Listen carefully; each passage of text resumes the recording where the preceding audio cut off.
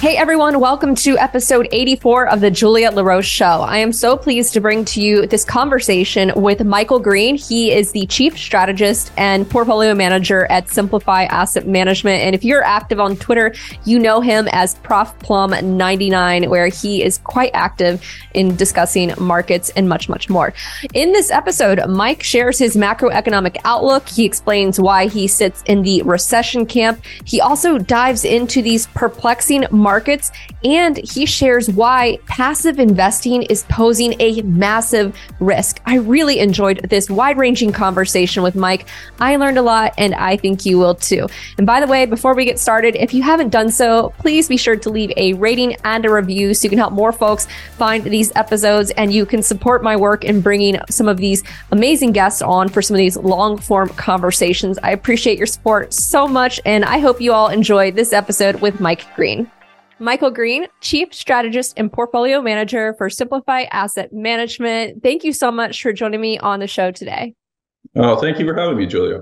Well, Mike, it's great to have you, and you're someone who's been requested by the viewers, so I'm especially excited to have you on. And I was kind of hoping, Mike, we could start with the big picture. What is the big picture macro view for you today?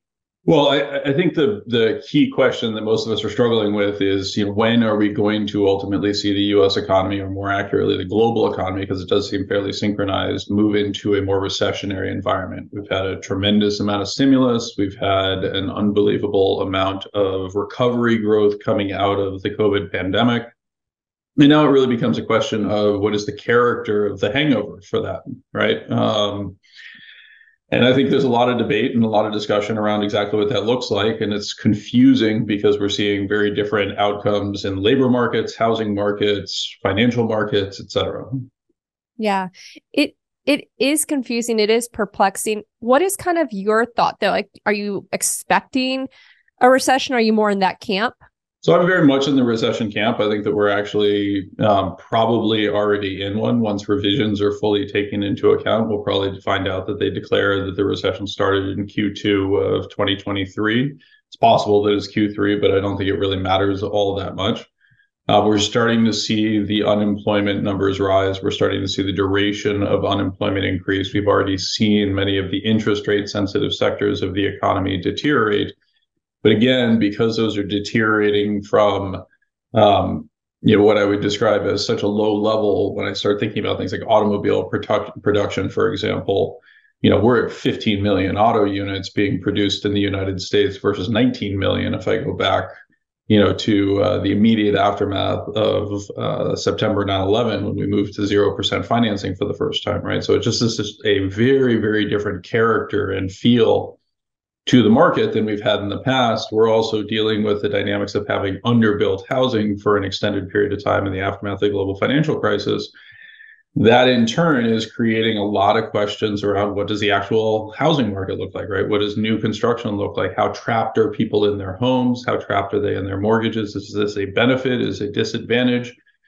Candidly, we don't know because we just haven't seen these types of events before. Yeah, we haven't seen this before. What about the labor side of things? I want to hear your thoughts there.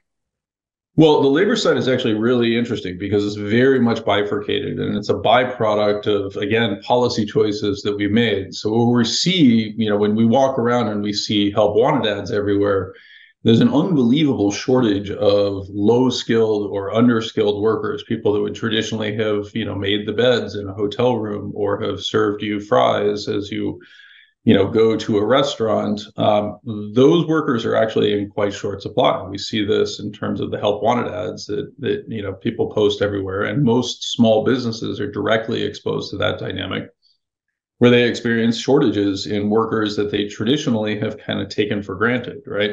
Now, the interesting features about that is if you actually look at the labor supply picture, we've seen a contraction over the last 2 decades of roughly 20% of those who have less than a college degree. So the absolute number of workers that would traditionally be competing for those jobs has fallen, a combination of much lower than expected immigration and also an extraordinary push to increase college attendance for those who are moving post high school.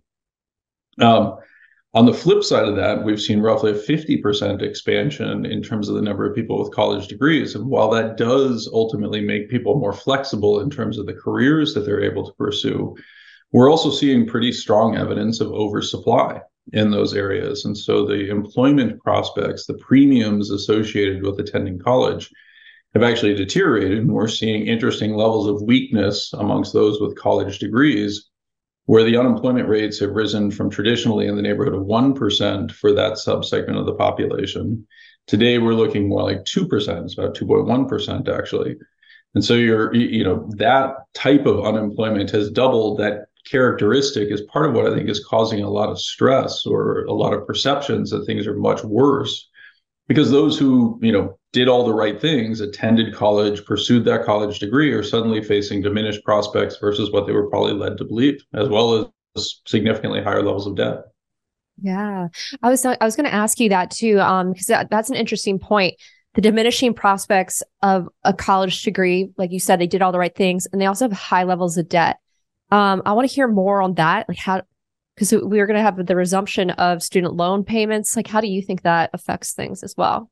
Well, I think that's one of the key uncertainties, right, is that we've seen those households that carry significant quantities of student debt have meaningfully benefited from, the deferral of those payments and the ability to capture that cash somewhere in the neighborhood of about $350 a month, that they simply haven't been paying, right? And it's not like there's evidence that they've been saving that. The evidence is that they've raised their standard of living. They've been spending it on various things that improve, their day-to-day prospects, even as it establishes, a challenging environment to go back to paying those bills, right? The biggest complaint that I have about it is actually not so much the student debt aspect of it, as much as it is that the mechanisms that we've put in place for how to allocate those student debts, we've failed to provide young people with the price signals that would allow them to choose effective careers, right? A really simple example of that is if you were using private market solutions, the interest expense, right, the riskiness that would be tied to a student loan for somebody going to MIT and getting a degree in electrical engineering would be fantastically lower than that of somebody choosing to go to a private liberal arts education and getting a degree in French medieval literature, right? The employment prospects, the ability to repay that MIT degree are almost unquestioned. There's actually a firm, SoFi, that's now publicly traded, that had an expression for it: high earning, not rich yet. So the point that I would actually emphasize is this dynamic that we've robbed the system of the price signals that would actually tell people where they should be getting their degrees. And as a result, we have a shortage of STEM graduates. And we have a surplus of various forms of liberal arts degrees in which there's not a very clear benefit in terms of the employment prospects, and yet they incur the same levels of indebtedness, et cetera. I think it's just a genuine disservice that we've done to young people in today's economy. And I think, unfortunately, it speaks to the unfortunate types of interventions that most of us who are on the more conservative leaning would point to and say, this is a mistake that the government has made. The government has made it worse. Unfortunately, where we make those mistakes, they tend to be because we've robbed the system of the price signals that are required under a capitalist system to work efficiently. Yeah, I like that. That's such an interesting point too, like the price signals, and also like just the potential for earnings based on certain types of degrees. And you pointed out a shortage in STEM degrees. And it also makes me think about artificial intelligence, AI, and the impact that's going to have. Maybe it's still early innings, but is that something you're thinking about as well for some of these jobs? I think that it is really important to appreciate how profound the implications of AI can be. A number of people, myself included, have made the analogy that this is not dissimilar to the steam engine for the Industrial Revolution or to the mechanization of agriculture. And that suddenly there's a very real prospect of automation of services, which has powered the economic growth really since the 1950s in the United States, right? So we've gone, if you look at the rates of economic growth in the United States and you split it into manufacturing, agriculture, and services, Services has grown at somewhere in the neighborhood of 8 to 8.5% per year on a GDP equivalent basis. That's powered all of the growth that we've seen really for the past 70 years. And now suddenly you're talking about a very real prospect of introducing automation and turning services into products, right? So AI is no different in its potential implication of saying, I want somebody to write poetry for me, or I want somebody to write copyright materials for an advertisement. It's not meaningfully different than buying a dishwasher to replace an actual servant, right? A household servant. You've seen these types of changes take place in the past. We tend to take them for granted in terms of their implications. But when those changes occur, you see significant disruption. Things like the introduction of household automation, the dishwasher, the vacuum cleaner, et cetera, changed the trajectory, particularly for female employment during the 1920s and 1930s, and created conditions under which there was a tremendous amount of stress that emerged on household budgets. That was, again, very much characterized like what we see today with a decline in immigration, pressure to be able to find and train staff to do those somewhat menial jobs at the exact same time that productivity enhancements were being introduced. And so I think there's a lot of commonality between those types of periods and what we're seeing today. It's just we're super early in the deployment of it, right? So, the scripts that you do for your podcast, for example, I would imagine that at this point you can actually do things like go on to ChatGPT and say, hey, could you give me an outline of topics that I could discuss with Mike Green? I know I do that on a very regular basis. I feed anything I write through ChatGPT or an equivalent to create a summary. I'm not trying to use it to go out and find information because it has this, or to cite sources because it has this propensity to imagine stuff, right? It's very much like a 7-year-old if you were to ask it to do something on that front. But in terms of taking my writing and summarizing it and making it much more accessible and easier for people to process, or for me to make sure that I've made something clear in my writing, it's just an extraordinary talent that, really replaces many college educated workers who would otherwise be doing that type of role. Now, a lot of it, again, I just want to emphasize, like, I wouldn't have had a college grad who necessarily did that before. And so it's not like I'm only replacing somebody, right? But the potential is absolutely there. And it becomes really interesting to see who's going to benefit from this, who's going to be disadvantaged by it. We just don't know yet. It's too early. Yeah, and you're right. But yeah, you're right. Just the efficiency of it. I can tell you, like, anecdotally, I had a conference and I mixed up my two panels. And so I was like, I prepared too early for the other one. I used an AI assistant to generate topics and questions, and it ended up being just fine. And it was spot on with I just typed in their names and it gave me great questions. But yes, I totally see that. But yeah, it's still early. Well, it also creates a really interesting dynamic, right? Because suddenly your capability to broadcast and to prepare and to do more things has been enhanced in the same way that, the CEOs of very large corporations benefited in their ability to control and manage much larger organizations with the introduction of network technology in the 1990s, right? That's a direct component that feeds into the ability to manage these previously unimaginably large institutions, and contributes to a lot of the inequality that we're seeing in the world today, right? Is it fair that you're able to replace recent college graduates, with a ChatGPT, or get rid of the assistant that you otherwise might have had? Your life quality is dramatically higher. Your individual productivity is higher, but somebody gets hurt in that process. And the question is, how do we choose to share the benefits? How do we choose to acknowledge the costs associated with the deployment of these types of technologies? It's going to play a critical role in determining the broader societal impact of this stuff. Yeah. I certainly don't know the answer to that question, but it's certainly something, we do have to think about. What are some of those implications of it? Mike, I want to go back to this notion of you being in the recession camp, because I have a kind of just a curiosity of my own that I've thought about. And to me, like, I'm a little perplexed by the markets this year. I guess, like, where's the disconnect between, like, okay, we're in a recession, or I guess it'll be announced or whatnot. Why is it that the markets have been going up? Can you help me understand that? It's been perplexing to me personally.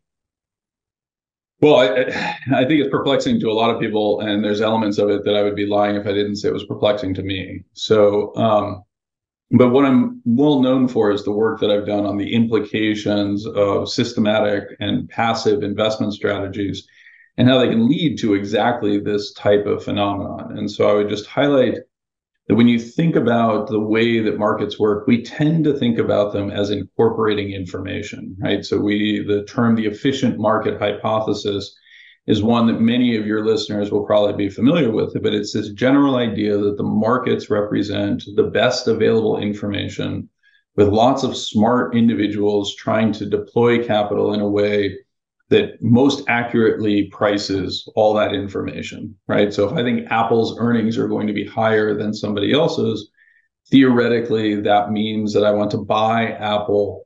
I want to participate in the gains associated with Apple. Unfortunately, that's really not how the markets have worked for, over a decade now, where the vast majority of money that is going into markets is actually coming in through passive vehicles that don't make any of those calculations. They presume that other people are making them for them. And when you have this type of dominance of these passive and systematic strategies that are simply allocating money because money was given to them, and then choosing to allocate that money in proportion to what's already been placed into the market, you enter into a separate set of issues, which is the markets themselves are not frictionless. So the process of buying into a market or selling out of a market actually violates the entire precept on which this whole passive investing phenomenon is based. Right. So if you look at the actual academic literature behind what is supposed to be passive, a passive investor is one who never buys or sells. They simply hold. Right. Now, how do they get into the market? Well, that's magic.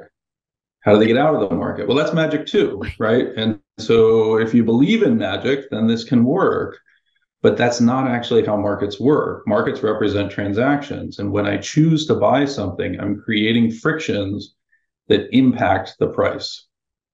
And so what I actually think is happening by and large in markets is simply that because the employment markets remain relatively strong and because participation in things like 401k plans has risen significantly, and because those 401k plans devote almost all of their resources, actually more than 100% of the money that's coming into the market is now coming in through these passive vehicles, it's amplifying the dynamics that you're talking about. And so if I look at the behavior of markets, I think it's really important to distinguish which market you're talking about. The larger the market cap, right? So the NASDAQ 100, for example, or the S&P 500, the better it's done. When you move into the smaller companies, those that tend to be bought by people who are actually engaged in this discretionary thought process, the Russell 2000 is basically flat for the year. If I equal weight the Russell 2000, the smaller companies in the public markets, it's actually down. The majority of stocks are down, even though the NASDAQ's up, 35% sort of thing. And so I think that's a big chunk of the confusion. And unfortunately, that confusion that you're experiencing, and again, as I said, I'd be lying if I said I didn't personally find it perplexing that we're seeing this actually play out to this magnitude. That same information is flowing through to policymakers who are then saying, well, the economy seems ridiculously strong, right? Obviously, asset markets are trying to forecast something off into the future and telling us that growth is going to be very robust. Therefore, we should hike interest rates even more, right? And so that sort of is what I really think is unfortunately happening in this environment. Yeah, let me try to double click into some of this with you. And I'm certainly not an expert, so I apologize if some of my questions seem a bit naive. But that's an interesting point. You point out the Russell 2000 has been flat this year, yet the other markets not so much. And a lot of that are these passive vehicles. I take it. A lot of those are ETFs. Can you help me understand, or maybe help the folks understand how this works, or the ETFs? Is it because they have a lot of these names? Maybe we kind of know the big names that are responsible for the bulk of the returns. Is it because they're appearing multiple times in these ETFs? How does the kind of structure work, if you will? Yeah, so that's a great example. And just first, I want to clarify. So the firm that I'm the chief strategist for, Simplify Asset Management, we do offer ETFs. ETFs are simply, it stands for Exchange Traded Fund. It just means a way in which your transaction is entered into or exited from. So a traditional mutual fund, you can only get in or out once a day. That execution is done everybody at the same price, what's called the NAV. Exchange traded funds are basically identical vehicles, but you can trade them intraday, right? So if you can buy and sell in quantities and your price may be different in experience than my price, right? So that I just want to emphasize that it's not about ETFs or even mutual funds per se. It's about the strategies that you're choosing to deploy. So I'll give a really simple example. Let's say you decided to buy the Vanguard Total Market Fund. If you bought the Vanguard Total Market Fund, the ETF ticker is VTI, right? Then what you're doing is you're going in and you're buying basically every publicly traded company in the United States, roughly 3,500 stocks. You're going to buy a fractional representation of each of those. And they're going to be represented in proportion to what's called their float adjusted market capitalization, which is simply determined by the number of shares that are outstanding times the share price. Effectively, what this means is you're buying a lot of Apple, a lot of Microsoft, a lot of NVIDIA, a lot of Tesla, a lot of Johnson & Johnson, et cetera, and very, very tiny amounts of smaller companies. Okay? That type of strategy has become the dominant mechanism for people to participate because it's the default investment for most people in their 401k plans. And there's a broad acceptance of this idea that we should all be diversified. We should all choose to participate in the equity markets. And when we do that, that we're by and large just free riding on the system, the hard work that's being done by the analysts to try to set those prices. The problem becomes when the dominant vehicle becomes the passive vehicle. The quantity of money that is actually flowing in under those vehicles becomes so large that they themselves are influencing the prices in a meaningful fashion. Does that make sense? That makes sense. So are we just creating, because if that's the dominant strategy and it's just passive, are we just like blindly going in and creating an asset bubble here? Absolutely. That's exactly what we're doing. Well, okay. And if it's all the buying and that's the dominant strategy and you're buying and that's the default, my question, because you pointed out earlier, was this kind of like the 401ks, the unemployment holding up. What happens when there's the selling? So that is actually where it becomes really interesting, right? So you've had two factors that have been in play. One is that you've had market share gain by these passive strategies. When I started in the industry in the early 1990s, passive share was between 1% and 2% of the total market. Today, it looks like it's closer to 45%. 45%? Yeah. Wow. In the US markets, it's about 45%, and that's including passive investment vehicles like the Vanguard and BlackRock's. It's including futures markets. It's including what are called total return swaps that are often used in the institutional space. It's including separately managed accounts that are managed as if they are passive vehicles. It's including what's called commingled investment trusts or collective investment trusts, CITs, that are unregistered mutual funds, et cetera. When you run through the math and you figure out what fraction of the market is currently being controlled by these types of passive allocation vehicles, it works out to about 45% of the market at this point. And just to emphasize, because it is gaining share, it's significantly more than 100% of the flows. And this is one of these confusing things because the younger generation, their market share of passive is close to 95%. So somebody under the age of 40, almost all of the money that is invested by those under the age of 40 is done so through passive vehicles. The older generation, the baby boomers, et cetera, they're only about 20% passive. And so when you blend that out, that's where you're getting the 45. But the direction of the market is just moving inexorably towards this increasingly passive representation. And then it becomes a question of how much friction do you think is actually created by this behavior, right? How important are the individual flows? Analysis that was done by JP Morgan, for example, would suggest that over 90% of all transactions at this point in time no longer involve anyone doing any sort of fundamental calculations. Wow. Which sounds crazy, right? But that's unfortunately the reality. So I guess the other following question, from your perspective, how much of a risk does this pose? So I think it poses a significant risk, but perversely, I use the analogy of driving a car uphill with no brakes, right? There's tremendous risk in that activity. But as you're driving uphill, it makes almost no discernible difference. I can slow the car simply by removing my foot from the accelerator. The problem is if I crest the hill and I start heading down and I actually haven't addressed this issue of no brakes, then it really becomes a problem. And that's what you're referring to when you say when the selling occurs. Yeah. It is inevitable that you will encounter events under which selling occurs. But I can point to in the history books at this point about 5 days in history in which there have actually been net redemptions from passive vehicles. Unfortunately, those would include days like some of the market crashes during COVID, for example. Those were examples of days in which we saw passive selling. And I try to emphasize for people, like, the most frightening thing that I heard within the markets coming out of COVID was a self-congratulatory message from Vanguard, which was less than 1% of their clients tried to sell. And my reaction to that is, oh my God, what if it had been 2? Oh, wow. What? Okay, let me ask you this then. What do you do? Like, how do you, I mean, I take it like this is a big risk you see. It's a concern you have. What do you do? Like, how do you navigate or prepare for this risk?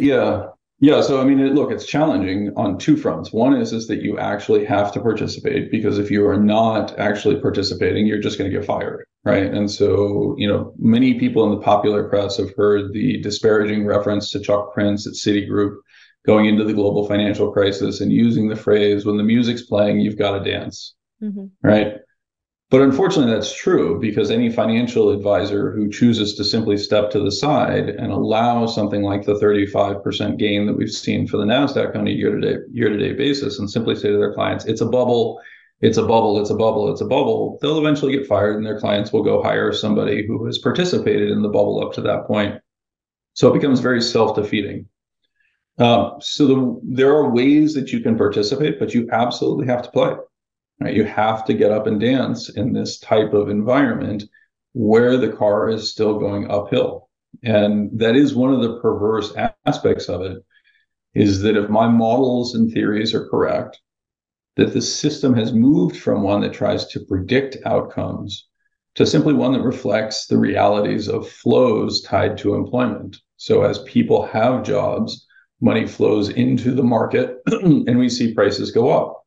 When people lose jobs, those contributions cease. Potentially, they start taking withdrawals and the markets would fall, right? So the markets are not offering a prediction on that basis like they might have historically, where a discretionary manager would choose to increase or decrease their exposure based on their view of either individual company fundamentals or of a macro environment. Increasingly, the system is becoming dominated by these flows that's simply a reflection of the world's simplest algorithm, which is what governs the passive vehicles. Did you give me cash? If so, then buy. Did you ask for cash? If so, then sell. That's all we're doing at this point. Yeah. So it's such a, I really appreciate like you coming on and explaining this. Like, it's so, I feel like we don't have this conversation enough, or maybe I'm missing it, but you got my wheels turning. Like, you really make me think about this. So I want to also just bring up, because going back, the demographic part of it. You mentioned boomers having, I think it was 20%. I guess maybe boomers do more active, and then younger. Yeah. Can we explore just the demographic bit of it and how that's affecting markets and how you see that kind of continue to affect markets?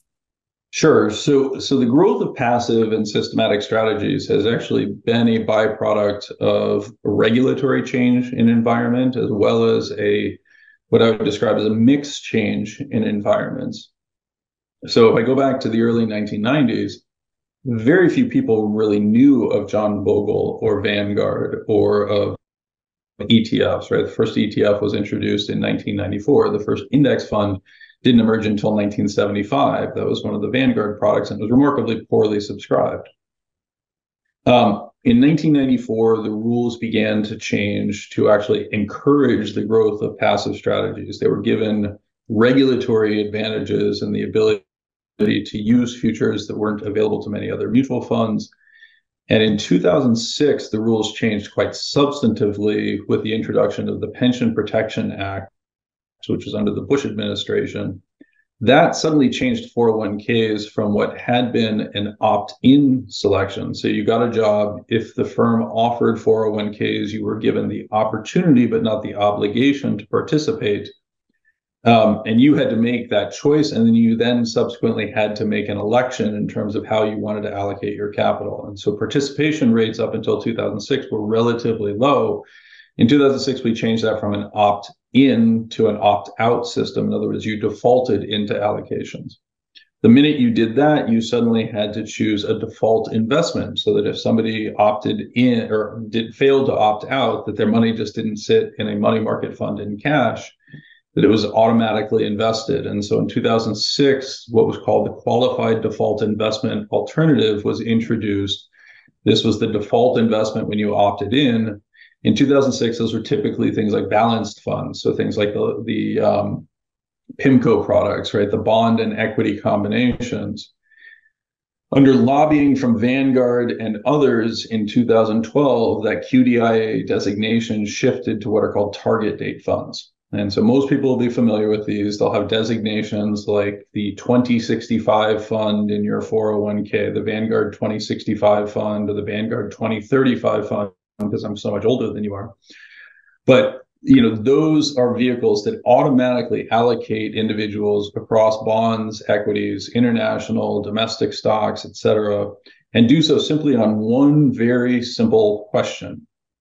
When do you plan to retire? That's it. That's the only question that they ask, right? They don't ask what your risk tolerance is. They don't ask about your ESG qualifications. They don't care about your pronouns. They don't care about anything except for how old you are when you expect to retire. Those became the default investments in 2012. Today, about 85 cents of every retirement dollar is flowing into these target date funds. All right, so that's like, if you just stop and think about that in terms of concentration of risk for the American public, like this is a really extraordinary change that's occurred without most people being aware of it. It's also one of the reasons why many mutual funds, which would have historically competed for participation in 401k plans or in IRA platforms, that they are experiencing such challenging environments because increasingly with target date funds, they're simply locked out of the system, right? The reason why all this matters is, again, going back to this articulation of what it means to be a passive investor. And so again, if you go back and you read the literature, and there's a fantastic paper by Bill Sharp in 1991 called The Arithmetic of Active Management, where if you've ever heard the expression that, well, passive outperforms because passive owns the same thing as all the active managers in aggregate, they simply charge lower fees. That's the paper that actually introduced this thought process. This is the first reason why people began to understand how passive could outperform over time as compared to simply allowing you to be mediocre, right? So it changed the terminology and the lexicon around why you would choose to do passive. It was simply suddenly viewed as better. The problem with that paper is it's also where it's articulated that a passive investor is one who never transacts, right? So you don't buy, you don't sell, you just hold. And there's no way to do that. Like that just can't actually happen. And it was really only in the past about 10 years that you've started to see individuals, myself included, academics, a number of other very smart people that are involved, are beginning to actually point this out and say, wait a second, that doesn't make sense, right? There's a problem here. And unfortunately, the evidence is growing stronger and stronger that a lot of the distortions that we're seeing, a lot of the craziness in behaviors everything ranging from rising valuations to rising extreme, what's referred to as inelasticity, or that gappiness that you see in stock prices often, can be laid at the foot of these types of strategies gaining share. Yeah. Again, this is such great information, and I'm so thankful to have you. I want to hear a little bit more on the inelasticity of the markets. Can you elaborate a bit on that? Sure. So inelasticity is an economic term that refers to the change in price tied to changes in supply and demand. And so something that is highly inelastic is going to see a large change in price for small changes in supply and demand. The traditional models of markets, particularly the stock market, have assumed that markets are highly elastic. In other words, there's very small incremental changes in security prices for incremental amounts of information that comes in that would then change the supply and demand. Really simple example of this is the actual parameterization, or the models that are built around the implementation of if the efficient market hypothesis, what's officially called the Grossman-Stiglitz paradox, right? So let's not get caught up in the nonsense. But the estimates under those models is that $1 into the market changes prices for the aggregate market by less than 1%, right? So a 1% increase causes significantly less than a 1% change in price. What we're now discovering, because our mathematical techniques, the computing power is significantly more robust, right? What we're now finding is that model is massively misspecified. So under the traditional implementation of EMH, the efficient market hypothesis, you would presume that $1 coming into the market changes the price by about a penny.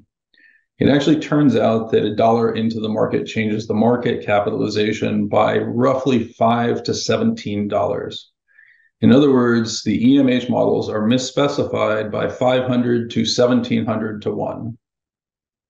Like that's just, I mean, that's not even remotely close enough for government work, much less for the allocation of the vast majority of Americans' retirement funds. Wow. Okay. So, again, I'm just going to say, like, this is such a fascinating discussion, like kind of this force that we're seeing play out. I kind of want to shift topics, and maybe there's some relevance here too, because when often discussing markets, a lot of folks talk about the Federal Reserve's influence on the markets, the impact of interest rates. So yeah, I'm shifting to the Fed. How do you think of the Fed's role in the markets? Well, I think one of the great things is that, you know, just in the last year and a half, you've seen what I would describe as a narrative that people use to explain how markets behaved, largely torn asunder, right? So the argument for a long time was markets are expensive because interest rates are very low. The Fed is artificially manipulating interest rates to very low levels. Therefore, there is no alternative, and stock prices now have to rise.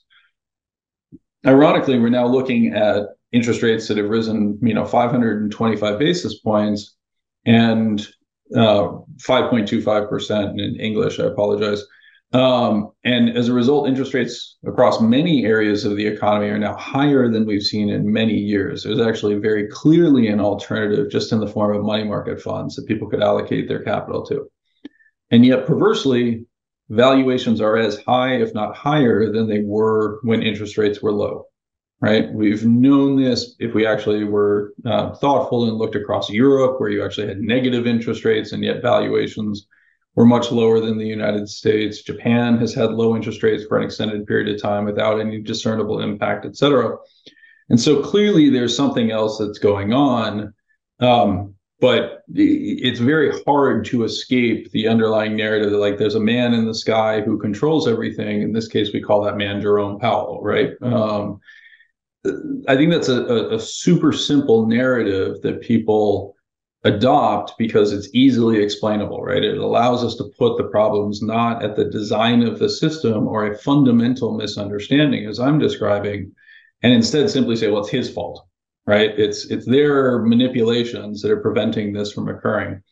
I just don't think that's true. I do think that there is actually a role for the Fed to influence things, but perversely, it comes through what's called the portfolio rebalance channel, and it's actually, again, tied to these target date funds. And I'll just give a really simple example of how this can play through. So imagine you're running a portfolio that is mechanically rebalanced to 50% weighting between stocks and bonds, right? The Federal Reserve shows up, hikes interest rates. What happens to your bond prices? They go down, right? Because the interest rates have gone up, so the bond price has to go down. Now I've got a portfolio that I need to rebalance because my bond portion has lost money and my equity portion may have been unchanged in that environment. So what do I have to do? I have to sell equities and buy bonds. And so equities will then fall after bonds fell. The bond prices will rise slightly as I allocate additional capital to them. And then when the Federal Reserve steps in to raise interest rates again, the bond prices will fall. I have to sell equities, et cetera. This is, again, what's called the portfolio rebalance channel. It was introduced by Hannah Lustig, who is a professor at Stanford Graduate School of Business, enhanced by some MIT professors, Jonathan Parker, and there's some fantastic recent literature. But part of the reason why I emphasize all that stuff, I just want to clarify for your audience. I don't want to expect you to go look up the work of Zhu Lu at Stanford's Graduate School of Business, but just to highlight that that paper was written in 2023, right? So the academic literature is exploding in real time as we begin to develop the mathematical techniques and as we begin to recognize the impact that these strategies are having on markets. But the theories and the regulatory framework are all built off stuff that was done in the 1950s. So just a totally different time too. Totally different time, right? I mean, remember some of your audience may be familiar with terms like the CAPM model, right? The capital asset pricing model, or beta or alpha as terms, right? Portfolio management theory, right? These are all techniques that were developed in a time period in which we basically had to do our math on slide rules and primitive calculators, right? The advent of significant quantities of processing power, didn't emerge until well after these theories became dominant in portfolio construction. And so we're literally, it's like we're, trying to circumnavigate the globe in the time of Columbus using the ships from, Egypt, right? It just can't be done properly. And today we don't think twice about traveling across an ocean, but it's actually quite hard to do with old technology, right? So we're suddenly discovering that the theories that we operated under are just fundamentally false. But turning a battleship the size of the U.S. retirement system, which is, give or take $22 trillion in assets, and has large entities like Vanguard and BlackRock, whose objective is to largely keep the system as it is and protect their market position and not admit to these issues, right? Because it'd be a terrible thing to admit to. You're actually creating conditions under which the problem has to get much worse before it can get better. Wow, get much worse before it can get better. Okay. And I love how much knowledge you have on theories. This is so amazing. Are we operating off of outdated theories? Oh, fantastically outdated. I mean, it's again, just to, imagine I told you that your speedometer was calibrated to take you from 0 to 60, right? And it turns out actually your speedometer takes you from 0 to 600. Right, you think you're going 60 miles an hour, you're actually going 600 miles an hour. You're like, gosh, this is really amazing. Why is everybody so slow on the freeway? That's very unsafe of them. Right, and you're the one that's going 600 miles an hour. That's not dissimilar to the problems that we're experiencing right now, where we're seeing the largest companies grow by almost unfathomable amounts because very small sums of money are being put to work. So I write a Substack. You can access it through my Twitter account. My Twitter account is ProfPlum99. Totally random that I ever became a public figure. I didn't expect it. So you'll look at Twitter and find a picture of Wallace Shawn from The Princess Bride. Yeah, that's right. He's got an even bigger forehead than I do. So if you go and you read some of the stuff that I've written, I actually walk through an example of how we saw something like Nvidia's price change to the extent that it did in the last month or so. And it actually turns out that it can be done on fantastically small sums of money, right? So Nvidia has a market cap somewhere in the neighborhood of $1 trillion. If I were to tell you that you put in a $10 million order, which is not uncommon in the institutional space, and I told you that that $10 million order would cause the price of Nvidia to rise by 0.08%, right? So we're talking tiny sums. This is, for a dollar going in, this is basically, eight one hundredths of a penny increase in price, right? Your reaction to that, most professionals that I talk to be like, yeah, that makes perfect sense. And then you realize that that $10 million order has increased the market value of Nvidia by $1 billion. Right? The same thing is happening for Microsoft and Apple, et cetera. And they themselves are buying back billions of dollars of their own shares every year in a manner that has to have these types of frictional impacts. Right? So very small sums of money are leading to exceptionally large impacts on things like market capitalization. And then because of the rules of passive, which locks into place that market capitalization as being, quote unquote, the right price, it becomes a self-reinforcing dynamic. So if it's small sums of money that can like move it to those like levels on the upside, at some point, could it even be relatively small sums that move it to the downside? Does it work on the downside the same way? Technically, it could work even more violently, right? So the trade that I'm known for is tied to a vehicle called the XIV, which is an ETF, the inverse VIX ETF. My initial work on that actually led me to the conclusion that this was a systematic strategy, very similar to the dynamics that we're talking about, playing in a much smaller market. So those products had grown to about 70% share in terms of the daily volume. And, I was able to figure out in advance that on a relatively small change in the US equity markets, roughly a 4% decline, that product was likely to go to zero. That is exactly what happened. It went to zero on a 3.9% decline in the S&P 500 because the selling that came from the systematic strategies overwhelmed the order book. It exhausted the liquidity in the market, and the only solution set for it was to go basically straight down. Now, the S&P 500 and some of the equity markets have various rules built into the futures markets through circuit breakers that reduce some of those risks. But the really critical thing to understand on the downside about most of these strategies is that they carry no cash to meet redemptions or create their own what's called endogenous liquidity. And so a fund that I run will typically carry, a discretionary manager will typically carry around 5% cash in their fund, right? Now that can be a drag on performance if markets are going up, but it also creates optionality for the manager. If they get a redemption, they can meet that through cash. If they identify something that they want to buy, they don't necessarily have to sell something immediately in order to buy it. And so this optionality has value within the world of investing. But the passive vehicles dispense with that. And so another example that I give people is the world's largest actively managed mutual fund is the Fidelity Contra Fund. And Fidelity Contra Fund is about $100 billion in total market capitalization, total assets in the fund. It carries about $2.5 billion in cash, so about 2.5%, right? That means that they have $2.5 billion to do whatever they want with it to meet those sort of optional components. Redemptions, unfortunately, are a significant fraction of it, but also, as I said, they could buy something because it goes on sale without having to sell something in a market event. In contrast, the world's largest fund, right, so as distinct from active, now we're talking passive, is the Vanguard Total Market Index that I referred to earlier. Across its various share classes, it looks like it's about $1.6 trillion in total assets in that vehicle.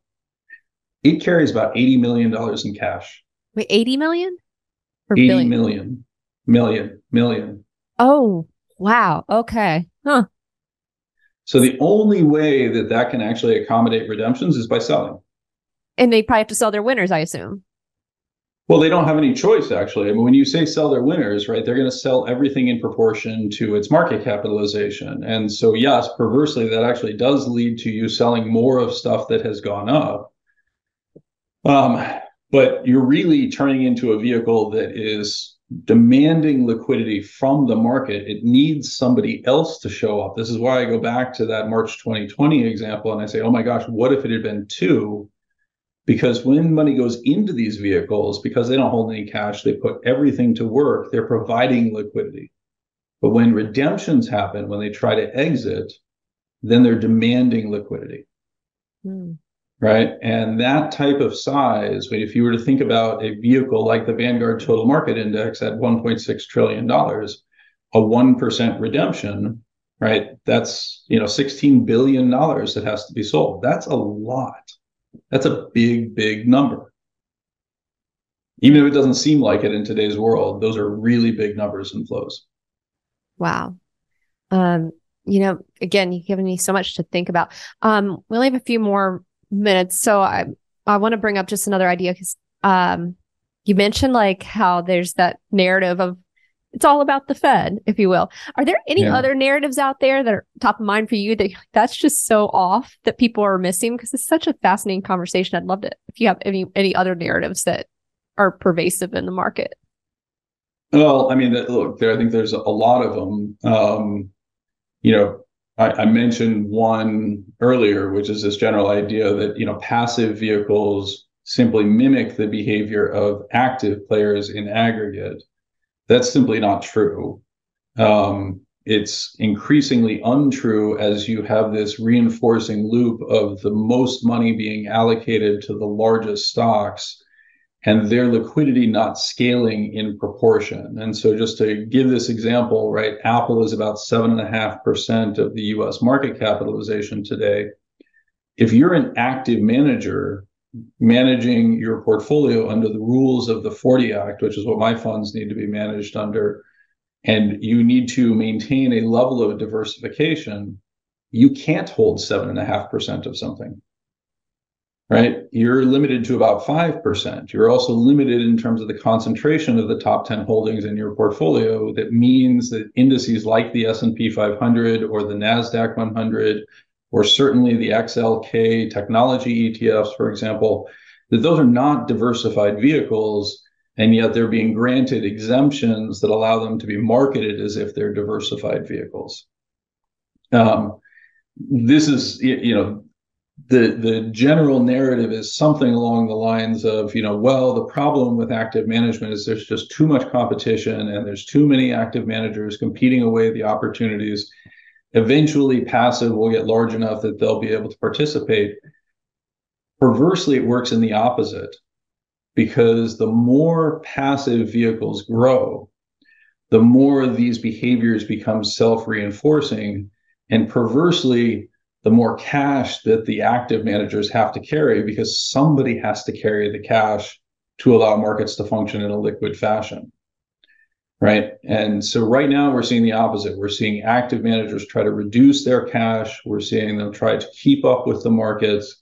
That's creating conditions that power the market higher in and of itself, because cash within funds is being allocated. Eventually that process reverses itself. And you can just imagine a scenario where if I just do the math on the historical example where an active manager carries about 5% cash, when the market was 100% active managers, that meant that 5% of the funds were carried in cash. That optionality is robust. Today, just to make it simple and say that passive is 50% of the market and active managers have been forced to keep up, your average active manager is only carrying about 2.5% cash. The passive vehicles are carrying none. That means that the market is only carrying 1.25% cash versus its historical levels of 5%, right? So there's very little cash on the sidelines to protect the market, unless people on a discretionary basis decide that they're going to step in and buy. So these are all feedback loops that tie back to the same underlying phenomenon, that the system is just becoming increasingly robotic and algorithmically controlled, and the risks are rising because of those dynamics. Yeah, the risks are rising. Mike, I have to say, I've really enjoyed listening to you. took a ton of notes, and you've given me a lot of things I want to go read more about. Before we wrap up, though, I was hoping maybe we could just learn a bit more about you, your background, and the work that you do at Simplify Asset Management. If you don't mind, I'd just love to hear more. And, even the decision to join Simplify. Sure. So I've been in the hedge fund space for a long time. I've been doing various forms of asset management for about 30 years. I have a very traditional background for somebody in the space. I went to the University of Pennsylvania's Wharton School of Business, majored in finance, and proceeded to, bore my wife and children for years and years, trying to find just the right way to communicate how exciting finance is to them. I've now got 3 kids, all of whom seem to be going in that direction. So I may have succeeded by osmosis, but they certainly didn't enjoy any part of that process. I managed mutual funds and then hedge funds for a number of years, started a hedge fund that was seeded by Soros, and also then managed the personal capital of Peter Thiel.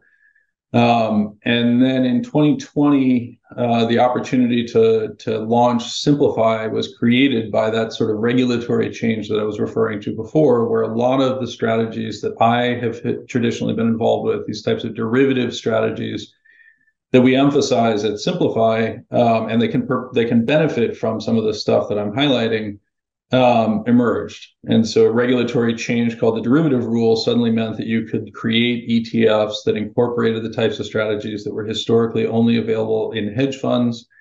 At Simplify, we've grown our product offerings across what are called alternative investments, now offering things like commodity trading advisors, commodity funds, interest rate funds, fixed income funds. I run a macro-oriented fund.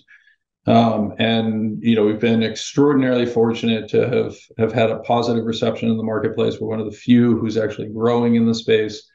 And we're now just about $2 billion in assets under management, which sounds like an incredible amount of money until you realize that that's basically one day of inflows for Vanguard.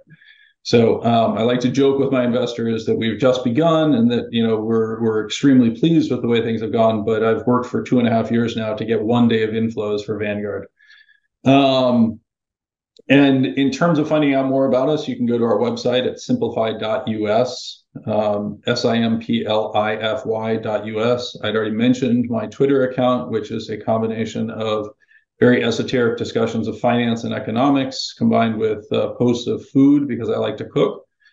And I also write on a Substack called Yes, I Give a Fig, which refers to the macro fund, but more importantly, talks about all sorts of issues ranging from finance to social dynamics to my thoughts on politics or policy choices that we're currently making. I love it. And I love following you on Twitter. Wait, what's the story with the handle Prof Plum 99? Is there a story there? There is a story, but you have to take yourself back into the 1990s. So the internet is just emerging. I need a Unix handle. And so Prof Plum 99 was a joke because it refers to the game Clue. My name is Michael Green, Mr. Green, or Dr. Green. And therefore it became Professor Plum was a simple play on that or a joke. When I transitioned over to the internet, the Prof Plum itself was taken. And so I added the 99 to it. And then, as I mentioned, the character on my avatar is Vicini from The Princess Bride, which actually is an outgrowth of an experience that I had in the industry in 1999-2000. I was called the dumbest man alive by one of my investors in a non-joking fashion, right? It was presumed that I had no idea what I was talking about because I called into question the dot-com dynamic, telling people that I thought that this was a mistake. This individual labeled me the dumbest man alive, and I've always embraced that and basically said you're better off actually believing that you're the dumbest man alive and just asking every sort of question out there rather than thinking you're the smartest man alive, which is what Vicini did. And so that character dies because of his conviction that he is the smartest man alive. I would prefer not to die for that conviction. I love it. Well, it's a badge of honor. Being called the dumbest man alive was great. I encourage people to write into the comments. Yeah, he probably is the dumbest man alive. No, you're not. You're definitely not. You've given us so much to you think about. And I just appreciate you being so generous with your time and your ideas. Really appreciate you. Mike Green, Chief Strategist and Portfolio Manager at Simplify Asset Management. Thank you so much. Julia, it was a real pleasure. Thank you.